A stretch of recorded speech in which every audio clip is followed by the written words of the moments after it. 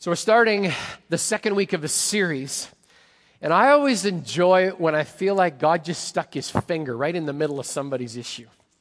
Because my email box was really busy this week. I like it when that happens. And I love when I get emails that say, basically, I don't like what the Bible has to say. I'm like, good. That's awesome. We're going to continue to struggle. We're doing a series called Sweat Equity. It really talks a lot about work. And last week we talked about the differences. We tried to set some qualifiers. We laid out a theology of work from Scripture.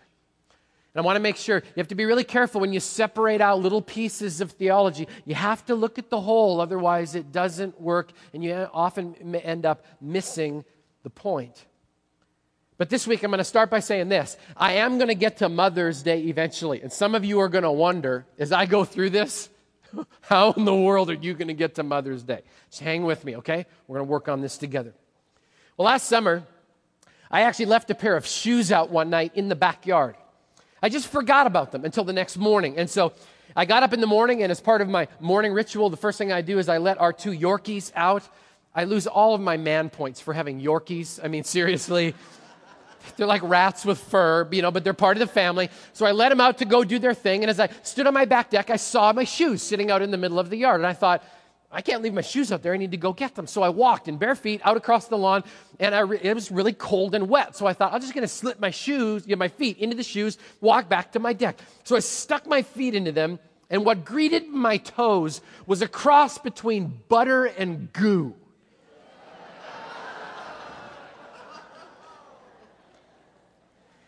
In putting on my shoes, I annihilated a slug that decided to turn my shoes into his condo that particular night, all right? I don't like slugs. I grew up in Manitoba. Slugs are this big. Somewhere along the line in Washington, you put your slugs on roids. I mean, seriously. There's some big slugs around this place. I don't like them. I did some research on slugs to find out if they actually contribute anything to society or nature, and they don't. They're a total waste of slime. I don't understand why God would even make them. I want to ask that question someday. What's up with the slug? In Scripture, God has a name for a person that's habitually inactive or lazy, and God calls them a sluggard. But it's there, right? It's there. The slug of Scripture we're going to meet today. The slug of Scripture is a slimy creature that survives in the wet undergrowth of laziness. And they leave a silver trail of empty promises and half-finished accomplishments everywhere they go. Now, I'm going to keep calling the sluggard a him today, and the guys are going to think I'm picking on them, and the truth is I am, because it would have been so convenient if the word sluggard was one of those gender-neutral deals in Scripture. It's not. It's masculine. Put on your seatbelts, gentlemen, all right? I'm just going to give you a general introduction to the slug of Scripture. This is how Scripture describes this person. And we're going to go through some Proverbs today. Proverbs 10:26 says this, as vinegar to the teeth and smoke to the eyes, so is a sluggard to those who send him. Let me translate that for you. The sluggard is a sour irritant to the working world. Sluggards irritate their bosses because they're filled with excuses all of the time. Sluggards leave a sour taste in the mouth of those of us that like to work really hard because they don't like to work hard. I mean, have you ever gotten smoke in your eyes? I mean, you just kind of blink it away. It irritates your eyes, and that's what a sluggard does. I mean, just like rubbing vinegar on your teeth, the work ethic of a sluggard leaves a sour taste in the mouth of those who desperately want to work hard as if they were working for God, not their boss. Proverbs 13:4, the sluggard craves nothing, or craves and gets nothing, but the desires of the diligent are fully satisfied. Let me translate that for you. The sluggard wants everything, but does nothing. I mean, the sluggard shows up on your doorstep with a business opportunity that he'd like to share with you. He talks about quick ways to fulfill your craving to become a millionaire. He talks about the dream of fancy cars and big houses. And then he gets on his skateboard and goes home to his mommy's basement, where he lies on his back and dreams about how rich he's going to be someday. Proverbs 19:24, the sluggard buries his hand in the dish. He will not even bring it back to his mouth. Let me translate that for you. The sluggard specializes in half-finished projects.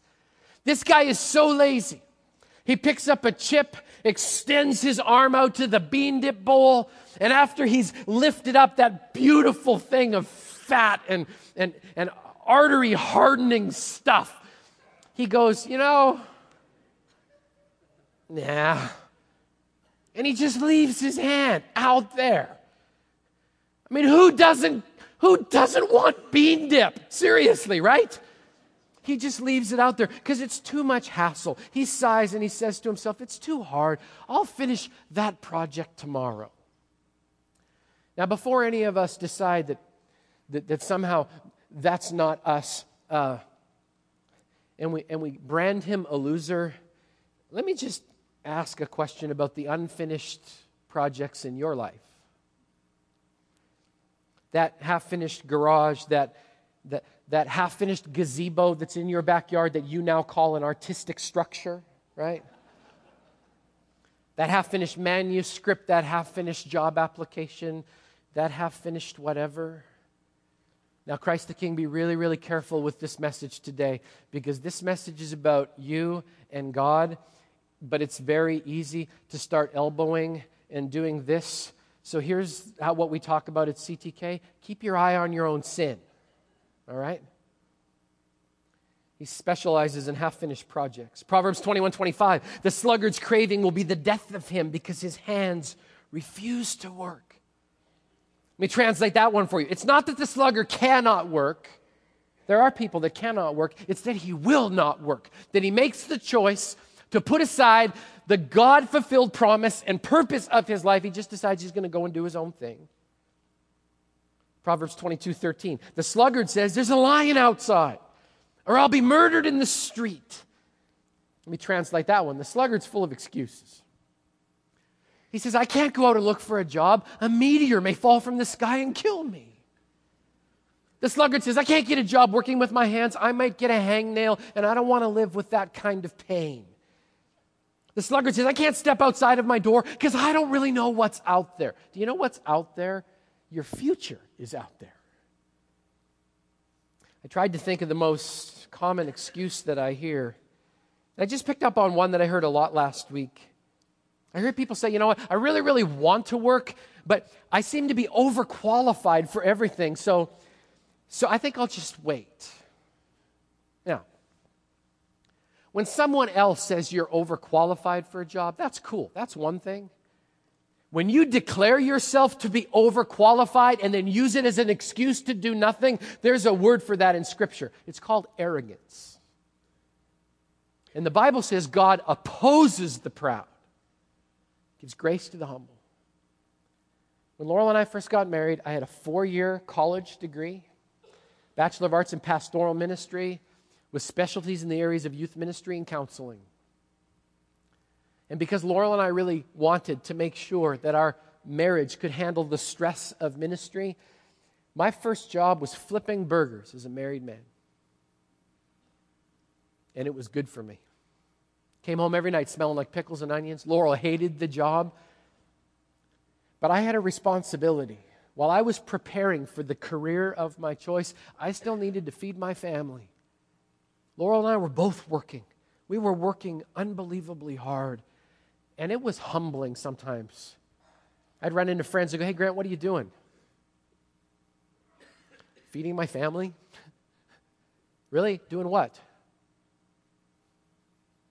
Flipping burgers. I learned some incredibly good lessons about the fact that sometimes you just got to do what you've got to do. And that when you're willing to humble yourself, God says that He'll do the job of lifting you up. So let's not be excusing ourselves. Proverbs 26:14, as a door turns on its hinges, so a sluggard turns on his bed. Let me translate that one. The sluggard moves a lot, but accomplishes nothing because he's anchored in place. I mean, have you ever seen a door, right? It moves a ton, in, out, back, forth, all day long, and it goes nowhere because it's fixed in place. That's the problem with the sluggard. He's always moving. The problem is he's moving in a stationary position. He never actually leaves in order to go and accomplish anything. Here's the last one, Proverbs 26:16. The sluggard is wiser in his own eyes than 7 men who answer discreetly. Let me translate that one for you. The sluggard thinks he's an expert on everything. Have you ever met that guy? The guy who's an expert on everything. I mean, he can tell you how to do everything. If you're cooking a steak, he can teach you how to cook it just a little bit better. He can give you 50 reasons why you're not successful, but for the life of him, he can't figure out why no one can stand him. I mean, he walks in a room and starts waxing eloquent, and people just find something else to do. This is the guy who loves to lecture Bill Gates on how to run a computer company and then goes home to his Commodore 64 and his abacus to figure out his life, right? This guy drives us crazy. And that's the hard thing about a sluggard. He has no clue. He doesn't even know he's a slug. He thinks he's a butterfly. He thinks it's his job just to flit from flower to flower, make everybody smile. The problem is he doesn't do anything. Those of you that are giggling, you've met that guy, haven't you? You know him right now. And you look at that picture, and it's not very pretty. You look at that picture, and I think there's something we can agree on today, and that's the Bible's clear message about a sluggard, and it's this. Don't be that guy. I know that's deep theologically, but that's what the Bible's saying. Don't be that guy. Be the exact opposite of that guy. Don't be an irritant to your employer. Don't live in a fantasy world of craving with no action. Finish what you start. Stop saying you cannot work when the truth is you won't work. Stop with the excuses and the schemes. Actually put some sweat equity into your life and your purpose. Don't be fixed in place. Instead, be mobile with your dedication and your devotion. Stop being an expert on everything. Just close your mouth and get to work. Just don't be that guy. Now, some of you are wondering, why are you talking about this on Mother's Day? It's because if you'd like to see a picture of what a sluggard is not, I'd like to introduce you to my mom. She's awesome. She's been out visiting with us the last couple of days. It's hilarious. I clean the kitchen. She cleans behind me. Yesterday, she was out with me planting trees. Big trees. She's in there with a shovel. She's digging away. I mean, I'm putting plants in the ground. She's relocating them to better spots, right? I just love her to death. My plants die. Hers live, so I go with her plant, all right? I mean, it's unbelievable. If you look up the word sluggard, if there was an opposite in the dictionary, I think you'd find a picture of my mom. She just works and works. It's not in her character not to. I'm always just like, Mom, just sit down. She's like, I can't. On Mother's Day, we're talking about sluggards because they're the opposite of that. And if you had a mom like I had, today, call and say thank you. Better yet, if you can't, show up on her doorstep.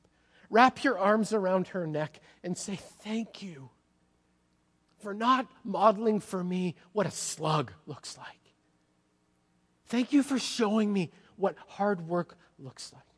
Now, I know some of you are going, that is just not my mom, Grant. Scripture says, honor your father and your mother, not because they were honorable, but because God told you to. And we all need to do that. Now that we've kind of pulled that together, we're still not finished with that guy. Because the Bible actually talks to the slug, and this is what God says in Proverbs chapter 6. He says this, go to the ant, you sluggard. Consider its ways and be wise. It has no commander, no overseer or ruler, yet it stores up its provisions in summer and gathers its food at harvest. How long will you lie there, you sluggard? When will you get up from your sleep, a little slumber, a little folding of the hands to rest, and poverty will come on you like a bandit, and scarcity like an armed man. I mean, if you're that guy, God says that you're actually supposed to make an appointment with one of these little guys. Can I get my ant picture? There you go. That looks like my week right there, right? Underneath of this huge thing, just trying to move some stuff around. Even though I don't like to think that I am that guy, I figured if God tells him to go to the ant, I should probably do the same. So the last time we had sun, I actually went out and tried to find an anthill. Now, I want to know the question to this. Whenever the Fishbook family goes out for a picnic, no matter where we put that blanket, there's an anthill somewhere close. But have you ever tried to go looking for an anthill and find one on purpose? They're nowhere to be found. I mean, it's ridiculous. So I'm wandering around Boulevard Park looking for an anthill because I want to do this. And I found one. Sat down with my notepad, and I just watched that anthill. And I came loaded this time because I brought a Dorito with me. And I put this big honking chip right beside the anthill, and then I started writing down my lessons. I just put what I found the lessons to be in the 1 hour that I spent sitting beside that anthill. Lesson number 1 was this. I learned that ants show incredible initiative. I mean, I put down that huge chip. One little ant came screaming out of the hill. Looked at the chip, walked on the chip. I don't know if he tasted the chip. I have no idea. He disappeared back into the hill and brought reinforcements. It was awesome.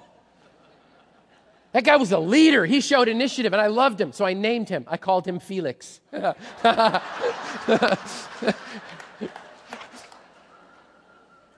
fit, okay? So, can you imagine Pastor Felix as an ant? That just cracks me up. Anyway, it's a bug's life. Anyway, so Felix comes out, and he just checks this thing up, brings some friends, and they just attack this chip. Suddenly they have a project in seconds, and their project is this. We need to get this food source down the hole before the doofus who actually put it outside of our hole exercises the 5-second rule, picks it up, and has it for lunch. They were on it in seconds. Second thing I learned is that ants know their role and do their job. These little dudes knew their job was to take the chip, and they did. They were worker ants. Their job was to work, and it was cool. As I watched that whole hour, there was not one ant foreman who stood with his arm on a shovel and barked orders at everybody else. At least I didn't see him. They were just working. Now, some people look at this scripture and they say, Grant, the Bible says it has no commander, overseer, or ruler, and yet it stores its provisions in summer and gathers its food at harvest. And they go, what about the queen? They have an overseer, they have a ruler. They look at that and they go, the Bible's wrong. I called an ant expert. And she told me, her name is Vanessa, by the way. She told me that the queen only has one role in an ant colony, and that's to supervise larvae and egg production. She has absolutely nothing to do with the work part of the colony. She says this verse, which she has been asked about before, is about work. It's not a verse about family dynamics. She says the Bible is perfectly correct. I said, amen. Thank you, Jesus. There it is. Third lesson, ants are dedicated to a solitary mission, and their mission is food. Some of you just cheered because you have the same mission, don't you, right? These little guys, they know they've got a real short window here in Washington to bring in food, and they had just found the mother lode right outside of their front door. They were dedicated to working until the job was done. The fourth lesson was that ants work in community for the sake of the colony. I already mentioned it. Felix came out, checked out the chip, went back down, whistled, brought reinforcements, and they came out and attacked the chip. Why did he do that? He did it because he realized his limitations and his weaknesses. He knew that he needed to contribute to the food source of the entire colony, so he went and involved some other little ants to help him with this contribution. Christ the King, I got a question for you. What do you contribute to this colony? A lot of people just come and sit, and we're totally okay with that. But at some point, I've got to ask you the question, what do you contribute to this colony? How about the colony that God has placed within the four walls of your home? What are you contributing to the health and the sustenance and the vitality of that community? Lesson number 5 was that ants carry more than their own weight. I found out ants can carry more than 20 times their weight. They are amazingly strong and dedicated. Over that hour, I watched these chips demolish, push, pull, drag, carry, and transport that chip until it was completely and totally gone. And as I'm sitting there, I'm asking myself some questions. Do I carry my own weight around here? Do I orchestrate my life in such a way that not only can I carry my own weight, do I actually have enough margin so that if somebody stumbles and falls, that I can actually help get up underneath of their weight and help lift for a little while till they can get their feet back? Galatians chapter 6 says this, carry each other's burdens. People read that, and if they're a professional need person, it's like, there you go, right there. You're supposed to look after me. They read the first part of the verse, they never get to the end. It says, carry each other's burdens, and in this way you fulfill the law of Christ. If anyone thinks he's something when he's nothing, he deceives himself. Each one should test his own actions. Then he can take pride in himself without comparing himself to be somebody else, for each one should carry his own load. That's the responsibility part we talked about last week. You're responsible for your own load as well as a follower of Jesus to create enough capacity that if a brother or sister stumbles and falls, that you can get up underneath of their crushing load and lift the burden until they can get back on their own feet. That's called caring. Here's number 6. Ants work while they can so they can rest later. Man, those ants worked until that chip was gone. I mean, it was incredible to watch. And I have no idea when they were finished. I don't know if they took a union break or a nap. I have no idea what they did. All I know is they worked incredibly hard. Vanessa also told me something interesting about ants. She goes, not one of those ants would have been feeding while they were working. She says, they just understand something. There's a time to work, and then there's a time to rest. They understand they have a small window with which to produce, and that they're going to be able to eat later because they're wise and they store up what they need to in the window that God has given them. I learned a lot about ants this past week. Did a bunch of research. Did you know that our traffic systems are based on a model of ant that comes out of Africa? Some of you are thinking, we need to send those ants to Seattle and see if they can sort out that mess, right? Right?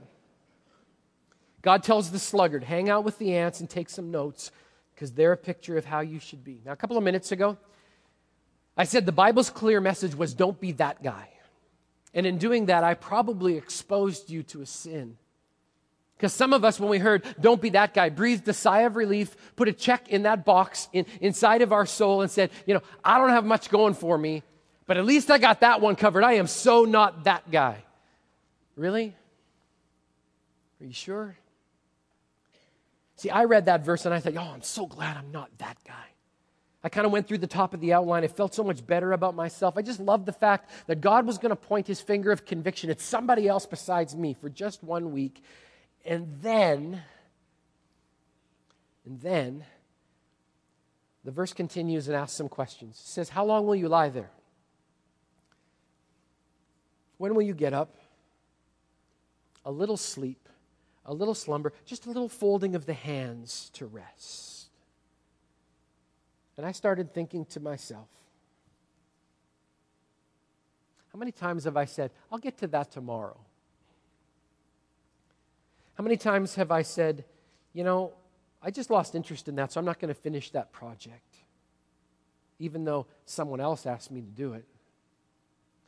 I mean, I thought about how many times I've just rolled over in my bed and thought, I should mow the lawn today. Yeah, it'll probably rain by the time I get out there anyway. I don't think I'm alone with this one. Have you ever delayed or put off or waited on purpose or just neglected something? I have. And you know what that means? It means, if we're honest, there's a little slug in all of us. The man of wisdom in Proverbs cautions us with this incredible truth. He says, you need to know that becoming a sluggard is a slow process. It doesn't happen just overnight. The sin of sloth comes and slowly wraps its deadly fingers around us by giving us a series of little tiny insignificant choices, or they seem insignificant at the time, and then one day we wake up and we realize we're that guy. The Bible says you wake up and suddenly poverty's come on you like a bandit, scarcity like an armed man. So before we go and put the slug title on everybody else, I think we all need to do inventory. The Bible teaches us that the sluggard lacks the integrity to follow through. And I think that's a tough one for all of us. When we're looking at the question of work, it truly is a question of integrity. So I threw this in just as an extra. If you need to know whether you're working at integrity, I think you can sum it up in 3 simple questions. I labeled them the sweat equity of integrity, and here are the 3 questions. Question number 1, did I do what I said I would do? Did I do what I said I would do? Question number 2, did I do it by when I said it would be done? Did I do it by when I said it would be done? And number 3, will I stand behind it now that it's finished?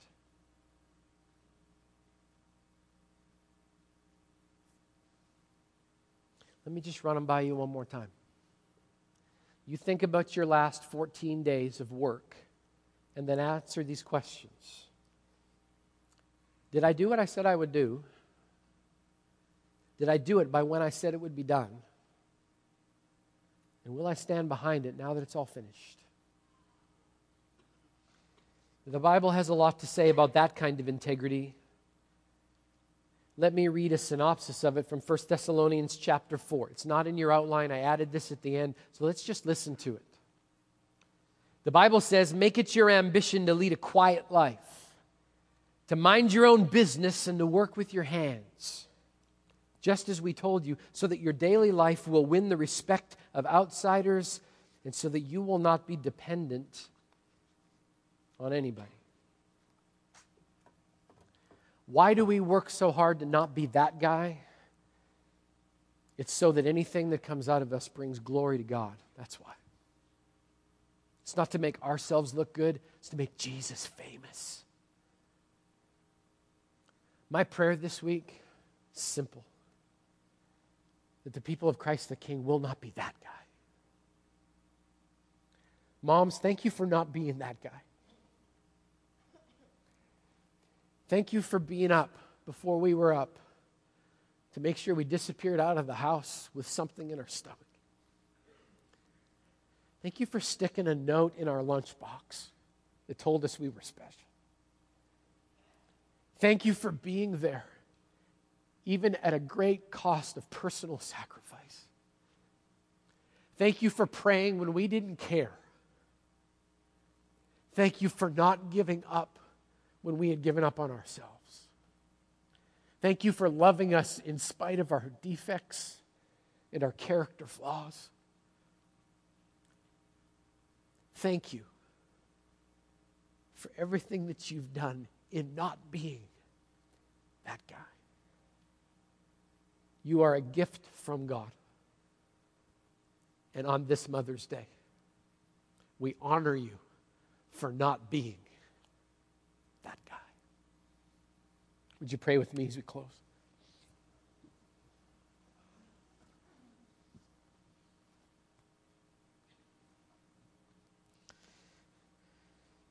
Father God, thank you for your word, even when it stings. Thank you for an incredibly high standard. Thank you, God, for being a working God. Lord, I was so humbled this week as I saw the work ethic of Jesus. Working to the point of exhaustion, spreading the gospel. God, thank you for instructing us to balance all of this with godly rest.